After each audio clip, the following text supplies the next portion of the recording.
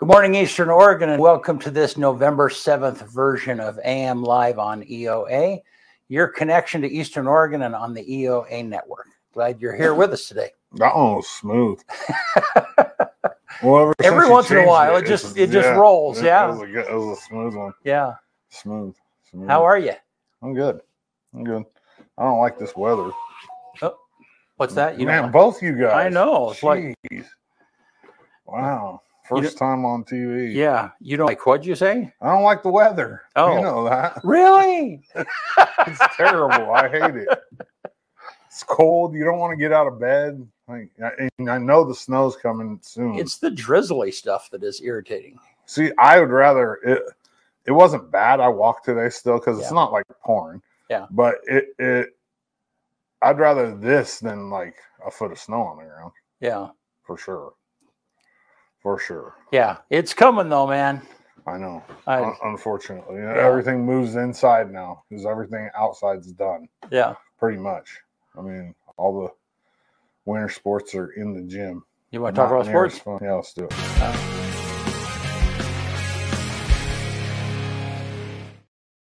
AM Sports Report brought to you by Rock & Sons Tire and Auto, east end of Adams and LeGrand. If you need anything done for your vehicle, go see JB and the boys. LeGrand High School cross country, crazy story. They had the top 3 finishers at the state championship. The state champ, second place, third place, and somehow only got second place as a team.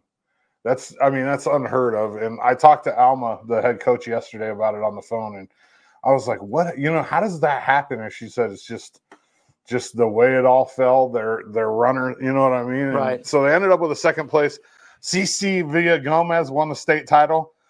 Last year's state champion, Brooke Perry, finished second, and then 2 years ago, state champion Emily Tubbs finished third. So you had 3 state champs from LeGrand all on the podium at 1, 2, and 3 this last Saturday. And that's cool. Yeah, it's really cool. I wonder if I'm gonna interview CC today, and I'm gonna ask her if they did that on purpose, because it's very possible that they did. Yeah, you know what I mean. Like they say, hey, like you won it last year, you won it the year before. I see. Here, we're gonna give. You know what I mean? Yeah. It's possible. Yeah. I wouldn't do it myself because cross country is an individual sport. Yeah. It's team sport, but it's individual too. Right. So, I mean, who knows? I'm going to ask her about it, though. EOU women's soccer last night went to penalty kicks in the first round of the CCC tournament and won against OIT 4-3 on penalty kicks. Crazy, man. They play tomorrow night at 7 in the semifinals against Northwest. And, I mean, they got a chance to make the national tournament, especially if they can win this game tomorrow night. EOU football dropped their final home game of the year this last Saturday against Southern, 41-24. It was senior day. They honored, I think, like 12 seniors. And in honor of the seniors, tomorrow on the sports show, I'm going to have senior Josh Mendoza and senior Carson Brown. And that'll be good because they're both multi-year starters. One's a defensive player, one's an offensive player. So you get to kind of like see, what it's like to be at the end of your football career. Like it's got to be hard. They've both been here for 5 years because of COVID, and they're both 5-year players. And this has been their life for 5 years. And now all of a sudden it's time to grow up and, like moving on. Yeah. Go to the real world. Right. EOU volleyball won both their games this weekend. They clinched the CCC regular season title.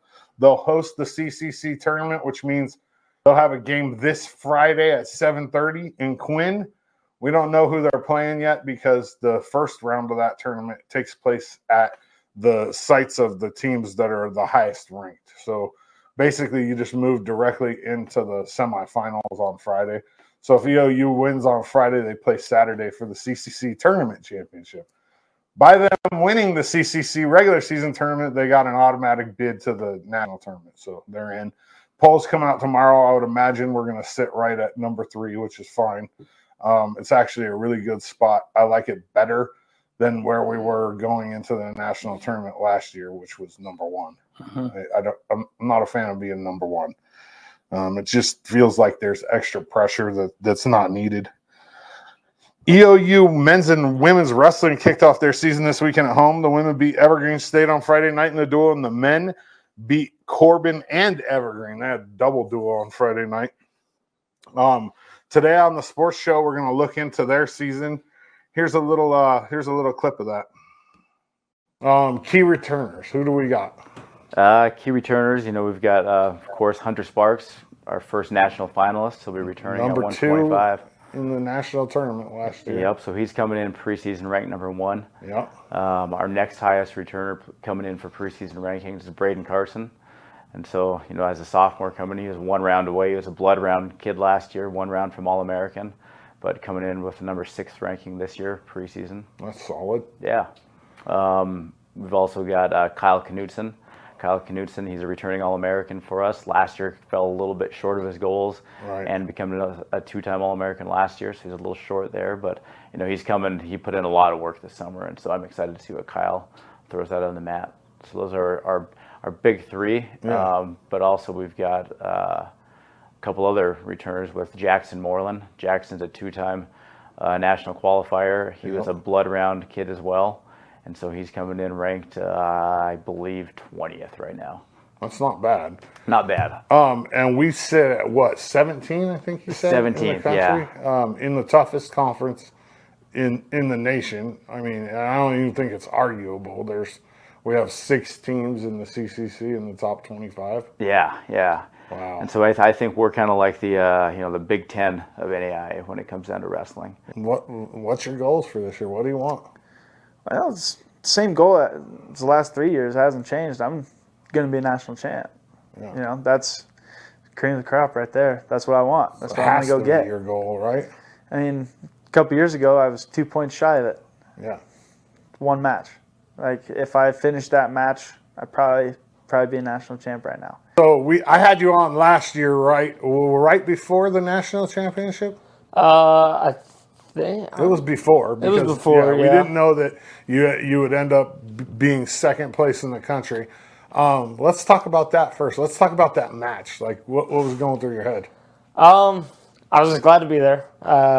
Definitely losing wasn't my goal. Of course but not. Making it there was a huge step just in my career. Like, that was something I'd been working with Azure the whole time. I was really excited to be there, and my mindset going into it is just, let it fly, have fun, and it didn't work out the way I wanted. I wrestled a kid. He's actually a good friend of mine. I was teammates with him the year prior, and so we wrestle each other every day. He's a stud. He's a 2-time national champion, and he got the best of me. A little bit of riding time made the difference in the match, but you ever beat him before? We go back and forth in the room all the time. I mean, he beat me, I beat him. It was just a battle every day. But so it was like a coin flip, basically. It could be, yeah. Some days it was tough. Some days, I was winning all the time, but it made me better. And so that made it a little more difficult, though, because we knew each other's style. We knew exactly what we were getting into, and just who could capitalize at a certain point was the deciding factor. Yeah, so that right there, that was Hunter Sparks. He's the number 1 wrestler in the nation in the NAIA at 125. He was 2nd place in the country last year. He lost in the national championship, which was a heartbreaker because he lost, like he said in the interview, on riding time. So if you in the NAIA, well, in college wrestling, if you get points based on riding time, and so it wasn't necessarily a move or a takedown or something. It was just the fact that the dude was on top of him more than he was on top of the Got dude. it. Okay. Which is a heartbreaker. And I really think that he's going to be EOU's first national champion this year. Wow. Yeah, I really do. I mean, there's nothing that, as long as he stays healthy, that he's the dude at 125. He really is. I mean, there's nobody I don't even think he's going to get challenged until well into the national tournament. Yeah, pretty cool. AM Sports Report brought to you by Rockin' Sons Tire and Auto. Like I said, if you need anything for your vehicle, they're down on the east end of Adams. Go see JB and the boys. All righty. Cool. Well, hey, let's take a look outside. It's like you said, it's like rainy and drizzly. Just is what it is. What is that? Some city workers eating some donuts? Looks like they're working on a light out there. That must not be ODOT. Well, it might. Yeah, I mean, well, if they're working on a light, it probably is ODOT because Adams Avenue is ODOT. If it was ODOT, they'd be sitting in their car. We used to make this joke out going towards the coast from Salem. You got Highway 20 on one side, like over on the Corvallis side, and then you have 22 on the Salem side, right? Yeah. And man, the ODOT guys, they used to love to just pull off on that highway, just hang out yeah. And you'd think like how many lunches do you get a day, dude? Like, what are you guys doing out here? Yeah. So we always made jokes. My buddy was a Benton County sheriff, and we used to go fishing, and we'd take Highway 20 to go to the ocean, and we'd just be like, he's like, "Oh, Kyle, they sit there every day. They're there every day." Yeah, I try and not be too critical, but you always wonder when you see like 5 people, 6 people standing around, and there's 2 people working. Yeah. Too many chiefs, not enough Indians. Yeah, I don't. Yeah, so all right. Well, here's so up to 45 today. It looks like it's going to rain all day. Oh, yippee! Clear up a little bit tomorrow, but that's just kind of the weather that we're in right now. Yep. So it teased us a little bit. Yesterday or the day before it was like 54. Yeah, I mean there was a brief little window yesterday afternoon when it was nice. Yeah, when it was like real pretty. I don't think we're going to see nice weather for a while though. And you know what? The other thing I hate too. What's that? These damn clocks changing. I'm sick of that. Yeah, you're not the only one. It's ridiculous. Like I don't want it to be dark at 5 o'clock. They're like trying to do an act of Congress in order to get that changed. Why not? I'm all for it. Yeah. I don't need that extra hour of light in the morning. Like who gets up at 6:30 anyways?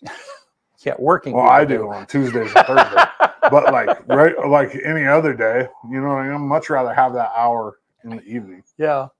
I'm not a fan. I don't want to. It's almost like the crappy weather plus the dark at like 5 o'clock makes depression start earlier in the evening.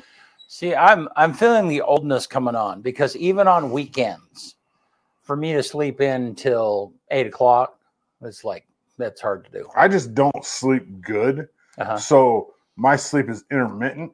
So it doesn't matter. Like there'll be some days where I'll get home from work and I'll fall asleep and I'll wake up till like 9 o'clock at night. Yeah. And then be up till 3 o'clock in the morning. It's not good. It's not healthy. It's not good. It's just what it is. But it is what it is. Yeah. You know what I mean? And so that's I don't want to get, I want light. Like I'm not a fan of it. I hope they do pass that in Congress actually. Yeah. It'll be good. But you know how, I mean, when they say like it takes an act of Congress, that's like, it's true. It's like, it's Americans. We're so stuck in our ways. Like we should have switched to the metric system a long time ago. Well, we tried. But no, we ain't. We still use this other system, and so you have to have metric tools and standard tools. And it's like the whole world uses metric except for us. Yeah. Like, come on, we don't have to be the cool kids at school. Yeah. I mean, I don't know. Well, I don't know. Were they pushing metrics when you were in school? I didn't pay see, Ken is going to be here on with me in a minute. Man, that was a big push in the 80s, late 70s, 80s was. I wasn't even born. I was born in the late 70s. I know. You were born the year that I graduated, right? Yeah. Yeah. So I probably wasn't. Yeah. So I mean, I actually have a good understanding of, the conversion of centimeters to an inch and so on and so forth. Todd Gorham says, I don't like it dark at 7 a.m. I didn't even know you could tell. You're a ref. You're blind. How do you know if it's dark or not? Yeah. All righty. Yeah. I heard a fan not too long ago who was unhappy stood up and said, "Ref, you're missing a really good game." Yeah. Happens all the there was a minor league baseball player, organ player, you know, the organ player in the stadium that got kicked out of the game for playing 3 blind mice. We've talked about that a ton. I would hate to be a ref because it's like, it's terrible. Yeah. It's terrible, man. There's no the only thanks that refs get is from people like me taking great pictures of them and sending them to them. Right, Todd? Yeah. Did you see? So a couple of weeks ago, Geno Smith from Seattle. he was debating with the ref. It was an intentional grounding call, and he didn't like the intentional grounding call. And so the ref is right in the middle. He had switched on his microphone, and Geno Smith is coming up and talking to him. And he goes, "Oh yeah," he goes, "I'm talking to America right now." Yeah. I'm talking to America right now. Yeah, it was. I just saw that last night, actually, on a clip. Yeah, that guy did something similar last night in the game because he was the ref in the Chargers Jets game last night. Yeah, he's got kind of he's got a reputation for doing what Todd he says, does. "Nice picture, thanks." Yeah, that was a good picture of him. I try to get pictures of the coaches and the refs too, just because they're. I mean, as a ref, you're supposed to not be noticed, right? You know you're doing a good job if nobody talks about you. Yeah. But I still think, especially where we're at especially in Oregon, with how the refs have been mistreated and just people don't want to do it anymore, and we got to lift them up. Like that's part of. They're doing a tough job, thankless job, and they're appreciated. Well, and Todd does a great job too. And they're short on refs. Yeah, because they're treated like crap. Yep. So parents don't, and it's 90% parents. It really is. Parents are just ruthless, man. That's why I don't coach. I used to coach. I used to love coaching, and I moved away from it because I just don't. I don't like parents. I don't want to deal with it. I don't want to hear you tell me why your kids should be playing or why somebody shouldn't be playing when you're not out there volunteering to do it. Yeah. Well, and it's kind of. Yeah, parents when their kids are playing is a little bit like social media commenting. People say things on social media that they would never say. Yeah. So, all right. Well, hey, it is Veterans Day this weekend, and actually, I think it's this Friday. And Veterans Day, I think, is Saturday. The Veterans Day parade is on Friday. And our local veteran, Ken Johnson, is going to be joining us here on the set in just a minute. We'll be right back.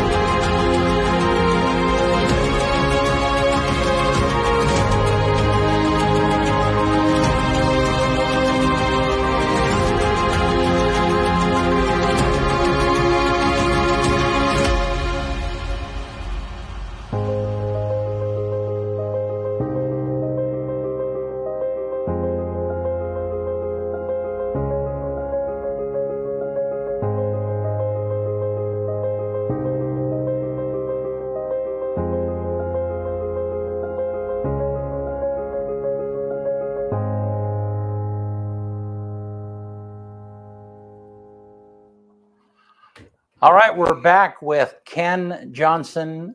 He is a veteran, lives here in LeGrand. You've been here 30 years? Is that what 30 years. Yeah.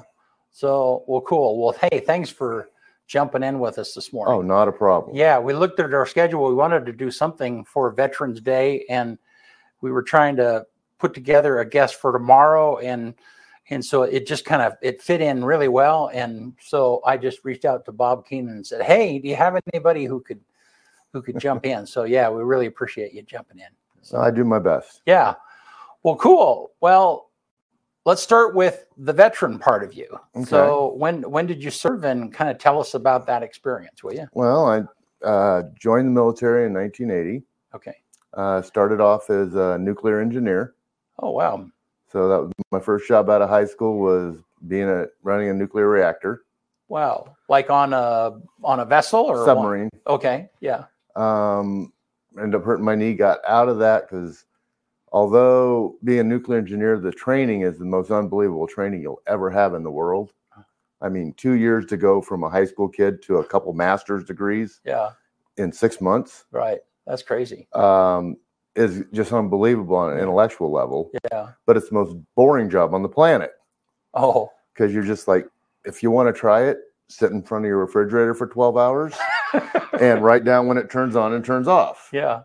And that you just stood a nuclear watch. Yeah. As long as everything goes right, which it does exactly all the time, hopefully, right? So I got out of that, went through NAS Alameda. I was in charge of the FM division for the base. Okay.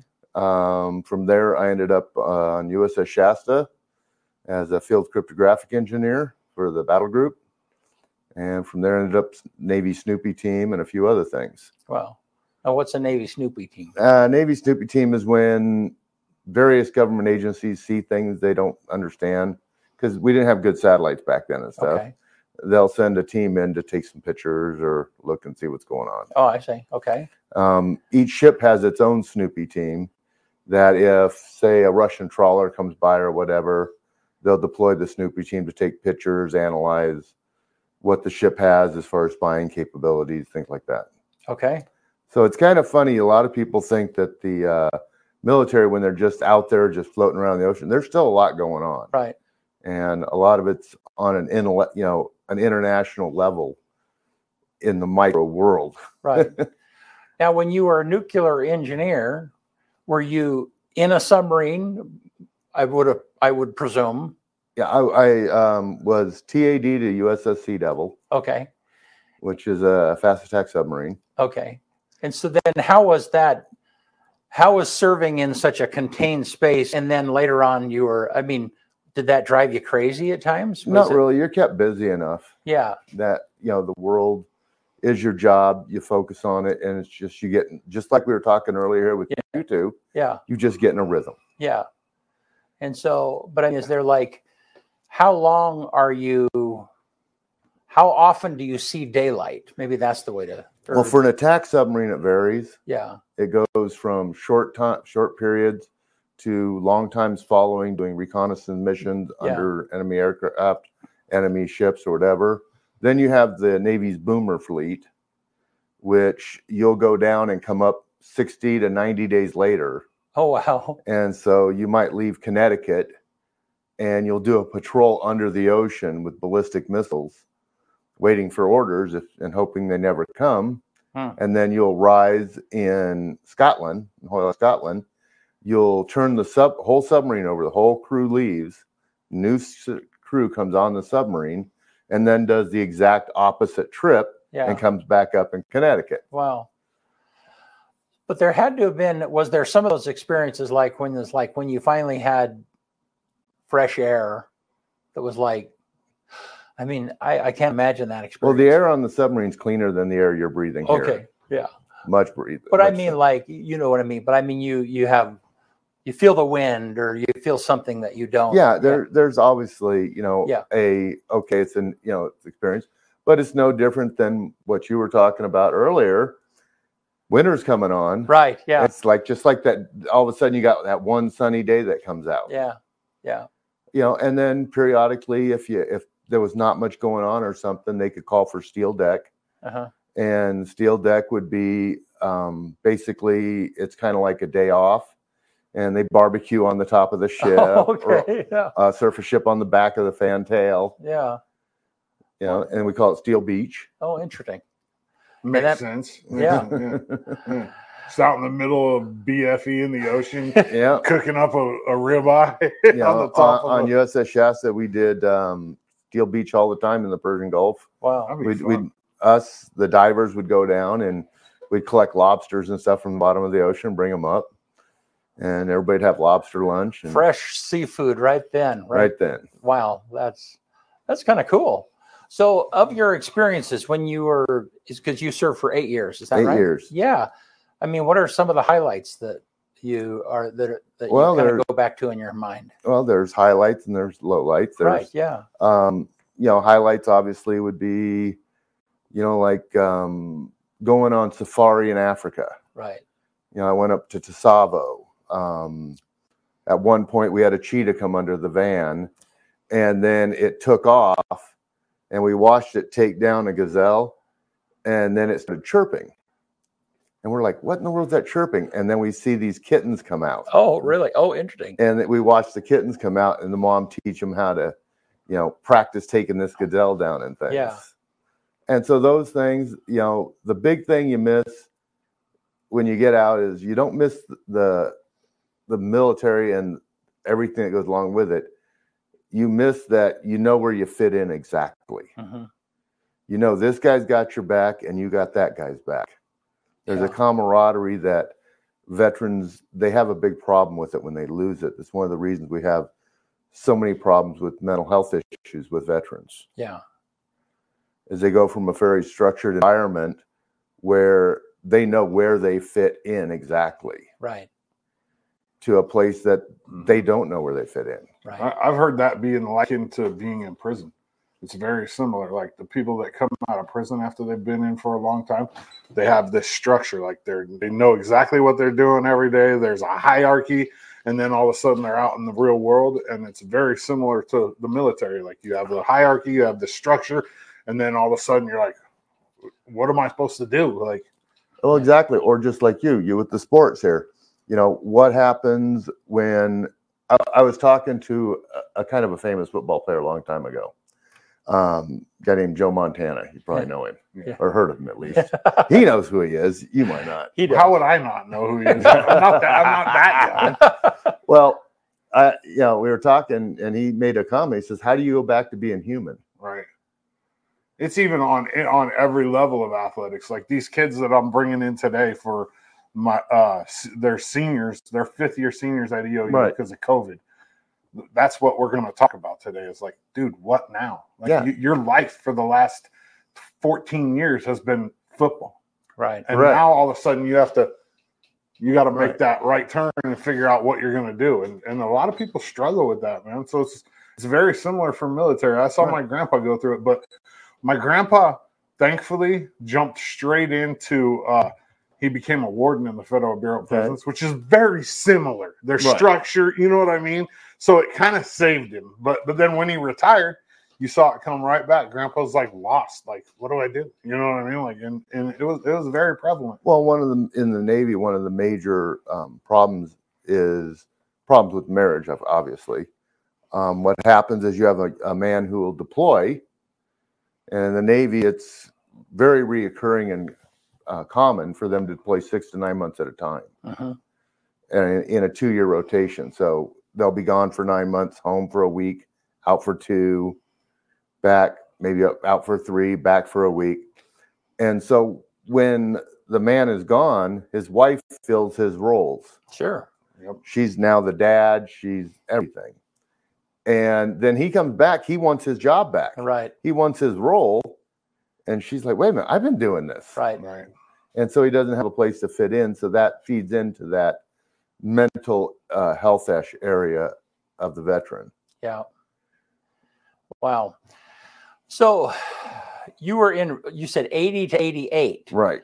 Which in the civilian time, that was kind of a little bit of there weren't any real active wars, but there was still a lot of conflict going on. Well, The Cold War. well, Right. The there people, let's talk about that because what I want to talk about is that the veterans serve all the time, Right. and we might not know, we don't know a lot of what goes on. So talk about that a little bit. Well, they don't, and the country doesn't, and a lot of times for good reason. Yeah. For people to know, puts people in his way. Right. Yeah. The old saying, loose lips sink ships. Yeah. But people forget, we just passed a Marine milestone. I don't know if you know, of the bombing of the Beirut barracks. Okay. People forget about that regularly. When did that happen? 1983. I was going to say, in the middle of that. October of 83. And that was just the 40 year. And that was, okay, go ahead. I'm sorry. Well, and the Marines were there in Beirut. Yeah. On a peacekeeping mission, and in the center of town at the embassy there and stuff. And a bomber drove a truck full of explosives into the barracks, killed almost all the Marines here. Wow. We do have one of those Marines that still lives in Union County. I won't give out the name because I don't want to embarrass him. Yeah. But he happened to survive it. Oh, wow. He's a good friend of mine. And we forget that all the hundreds of Marines died in one day there. Right. And the outrage and stuff when, in May of, I think it was 85, I was there, and Iran was doing a bunch of stuff. They were mining the Persian Gulf and stuff, and we were clearing the mines and stuff. And we ended up taking out the cargo oil platforms. And people forget about that. Right. They think the 80s were just time of peace. So just for clarification, 241 military personnel, 220 Marines, 18 sailors died on that day.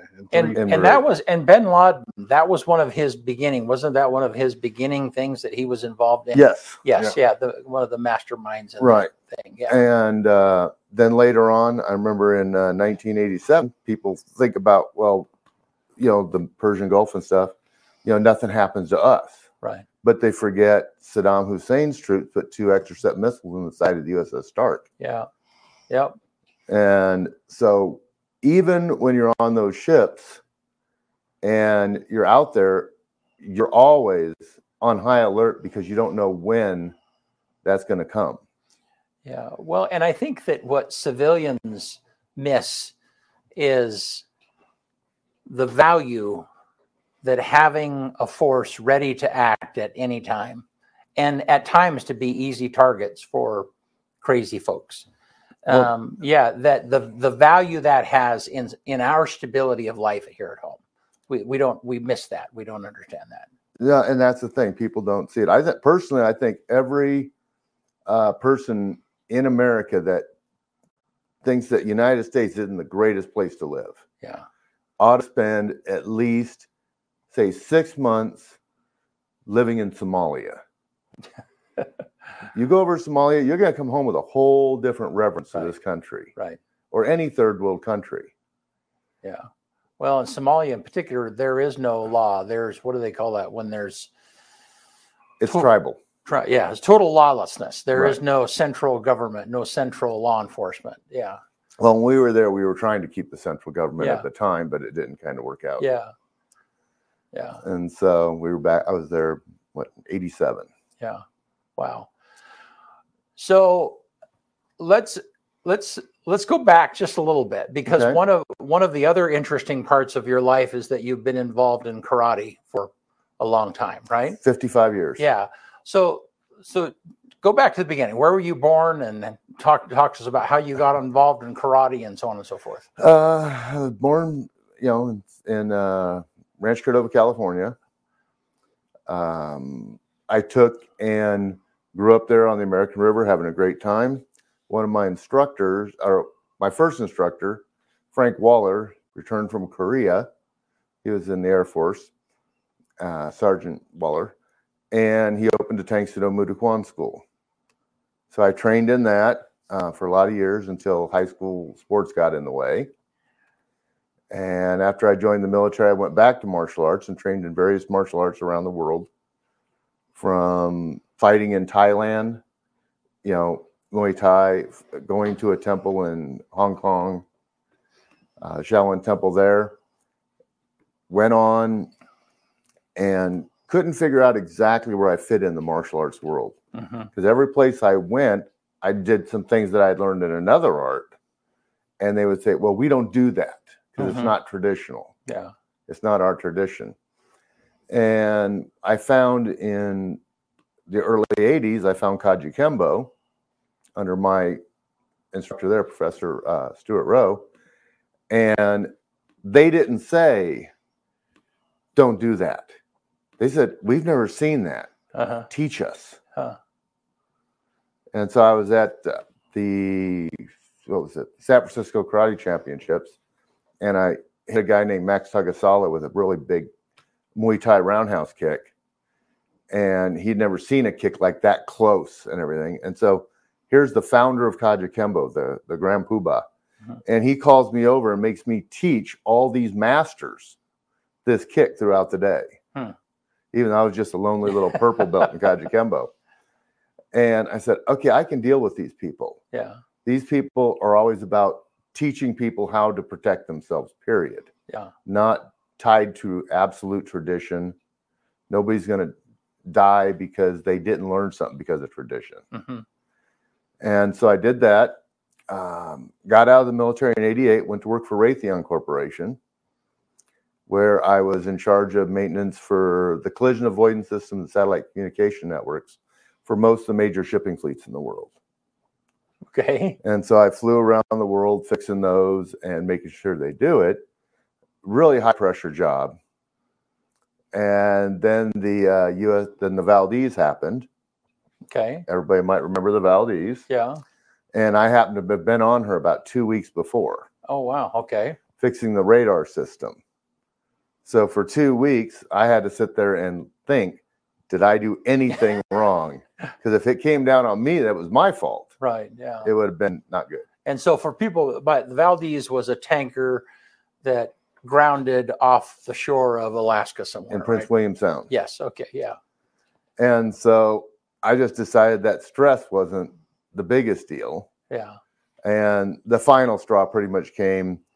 I took and I was going to be home for the first time on the same continent with my wife since we'd been together.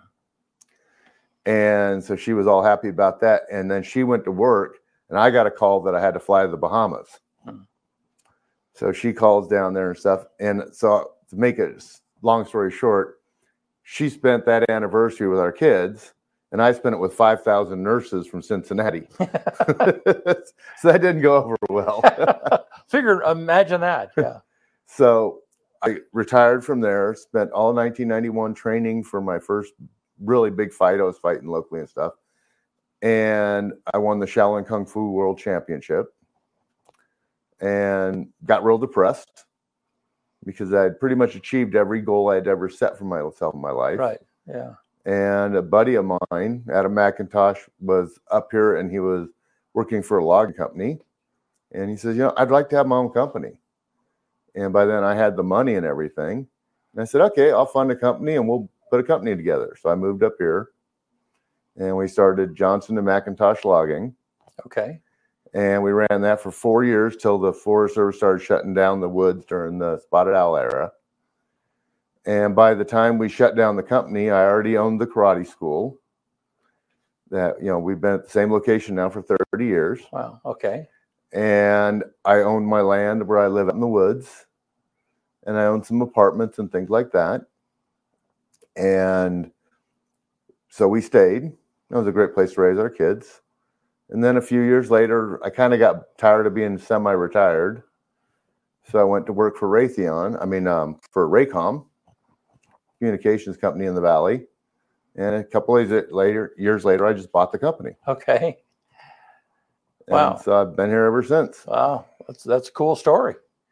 So, Yeah. Not much different than everybody else. Everybody else has a story too. Right. But and it's awesome that you got here. I mean, there's a lot of folks that have, in one way or another, they've found their way to the Grand Ronde Valley and they just stayed because it's a great place to live. It's a great place to raise a family. Well, the Indians didn't call it the Valley of Peace for nothing. Yeah, that's right. So let's get back to the Veterans Day parade here. Yeah, let's say, so Veterans Day is coming up, and I said that incorrectly. So the Veterans Day and the parade are both on Saturday. Correct. Okay. And you and I were talking a little bit last night. So why is it Why is the Veterans Day parade at 11 o'clock? Okay. Yeah. The reason it's at 11 on the 11th Yeah. of November Yeah. is because World War I ended. The actual ceasefire started at the 11th hour of the 11th day of the 11th month Okay. in 1918. All right. And that was the war to end all wars. Right. And where we now celebrate Veterans Day here, it was called Armistice Day. It's the day the arms stopped. Right. Yeah. Around the world, it's kind of a unique holiday because not only is it celebrated in America, it's celebrated almost all around the world. Yeah. But there it's called either Armistice Day or Remembrance Day Yeah. to remember the end of World War I.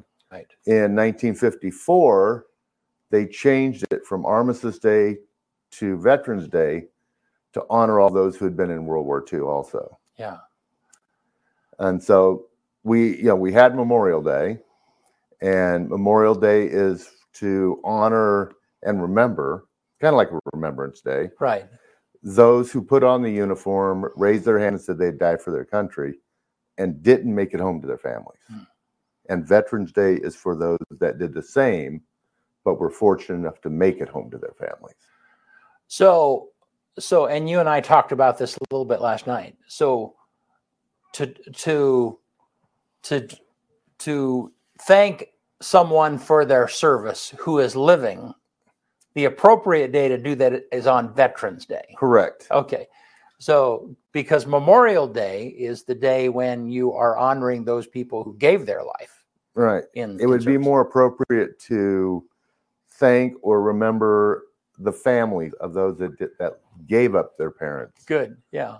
To protect this country so that you can have the rights to protest. You can have the right to disagree with your government. Yeah.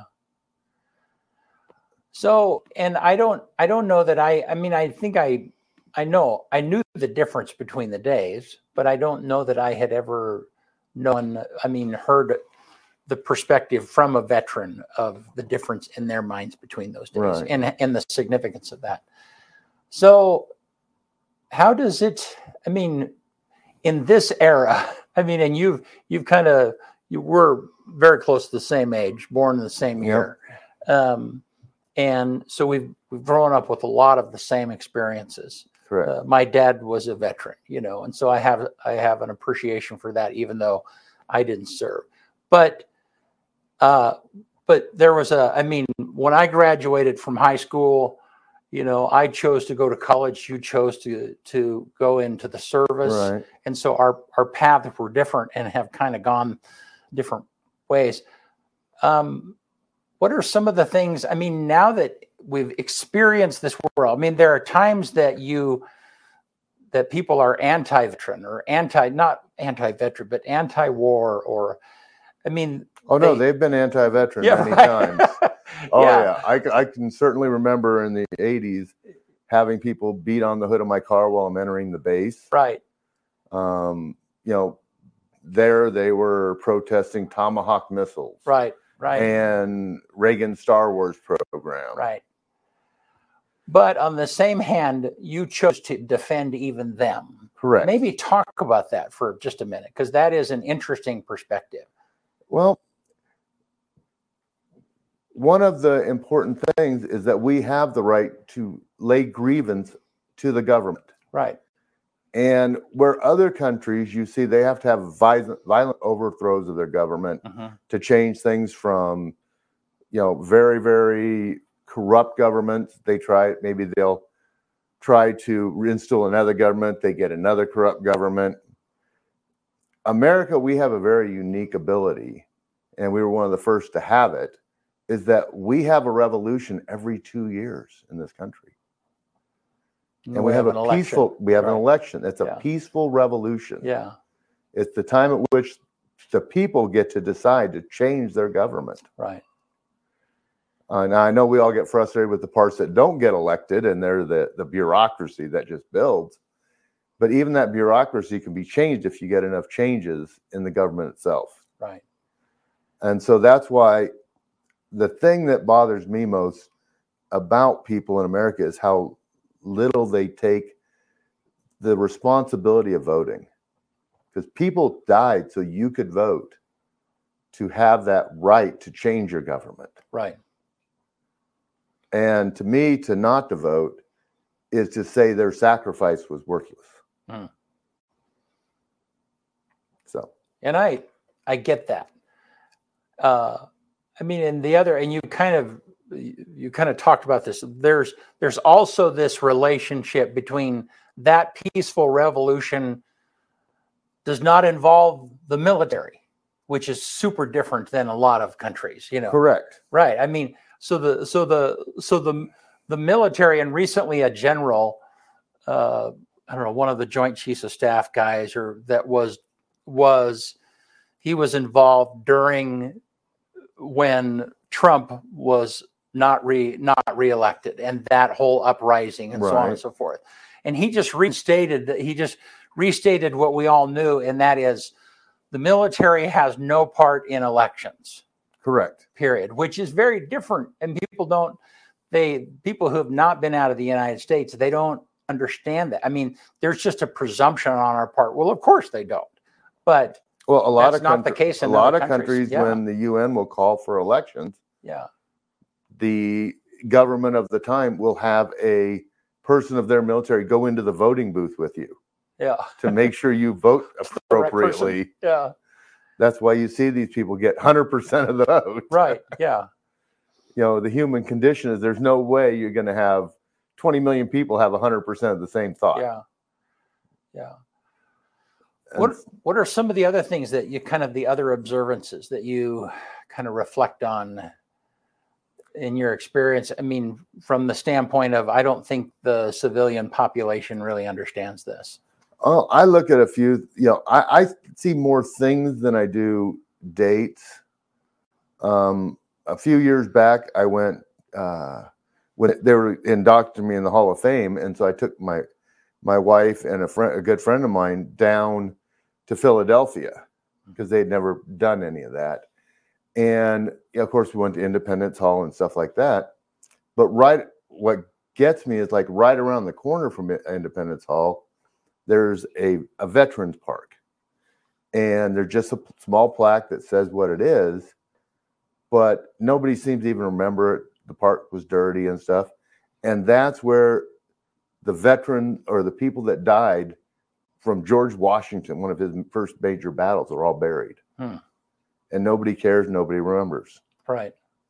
It's how quickly Americans forget. Right. Like we were talking about the Beirut barracks. Yeah. That's the largest life loss of, life of Marines outside a major battle. Right. And we just forget. Right.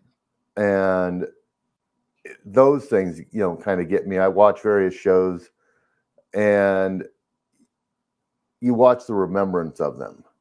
You have to be in awe of what the guys in World War II do. Me and my wife were just in Fiji not too long ago, and we were coming around the corner, and I looked up, and I remembered that there was a Japanese machine gun nest up there from some show I had seen years before. And I looked up that hill, and I looked at how dense the jungle was and everything. And I thought, and now I'm supposed to climb that with guys on top shooting down at me. And take it out. And how many, what just sheer guts Right. does that take that you're willing to do that to protect the guy next door to you? Right. And how, I think,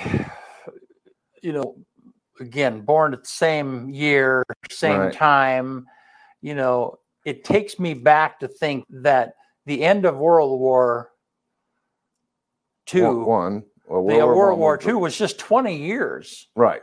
Was just 20 years before you and I were born, Well, actually, it was only 16 years. Yeah, right. But it started in 41. Right. We were both born in 61. Right. So I mean, how quickly we displace ourselves. I mean, we have kids now that have no knowledge of 9/11.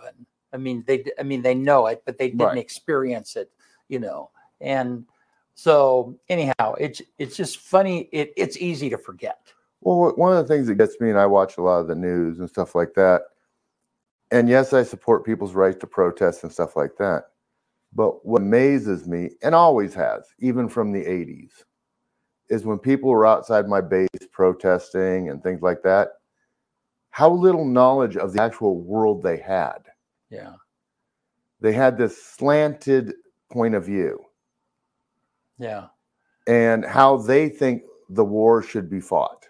Right. You know, the war in Israel right now, everybody's saying, well, you should do this, they should do this, they shouldn't do that, they should do this. I'm not on the ground. Right. I can't say what they should and shouldn't do. Yeah. I look at it as these people have never even been to war. And if we had fought World War II the way they think we should fight war today, Yeah. we would all be speaking German. Yeah. Yeah. Well, and so it's just a different, but at the same thing, is that's why we join the military, is so those people can do that. They can be the way. And it's, you know, the same as I do, is how many times do you look at and you think back at things your father said to you, and you say, you know, I wish I could tell him he was right. Yeah, right. You know, it's time gives us more wisdom and more knowledge and more experience that then we can take and relive. But, you know, if we didn't have, if the youth weren't where they, if they had all of our experiences, they would never have any fun. Yeah. Well, it's just, I mean, I know when I was a kid, I had to learn my own lessons. Right. I had to, you know, even though I benefited from the wisdom of my father or my family, I still had to learn my own lessons. Right. I still had to be hit over the head with a 2x4 several times before it's like, oh, maybe I need to go a different direction, you know. And every generation is that way. Exactly. You know? And so that's, yeah, where that is kind of the plight of one generation to the next. And that's the thing, you know, people are getting so upset at different college kids or different people for getting, you know, so worked up over this or that. And they say, it's never been this bad. Yeah. I tell my wife this, it's always been this bad. It's just, this is what's in front of you right now. Right. Yeah. You know, I said, you know, now it's the Palestinian thing. When I was in the military, it was Tomahawk missiles. It was Star Wars. It was Reagan was making jokes about nuclear war, and that was going to end the planet. Yeah. You know, it wasn't even that we were going to cause a war. It's that we were going to end mankind. Right. Yeah. Well, here we are 50 years later, and guess what? We still got mankind. Yeah. Right.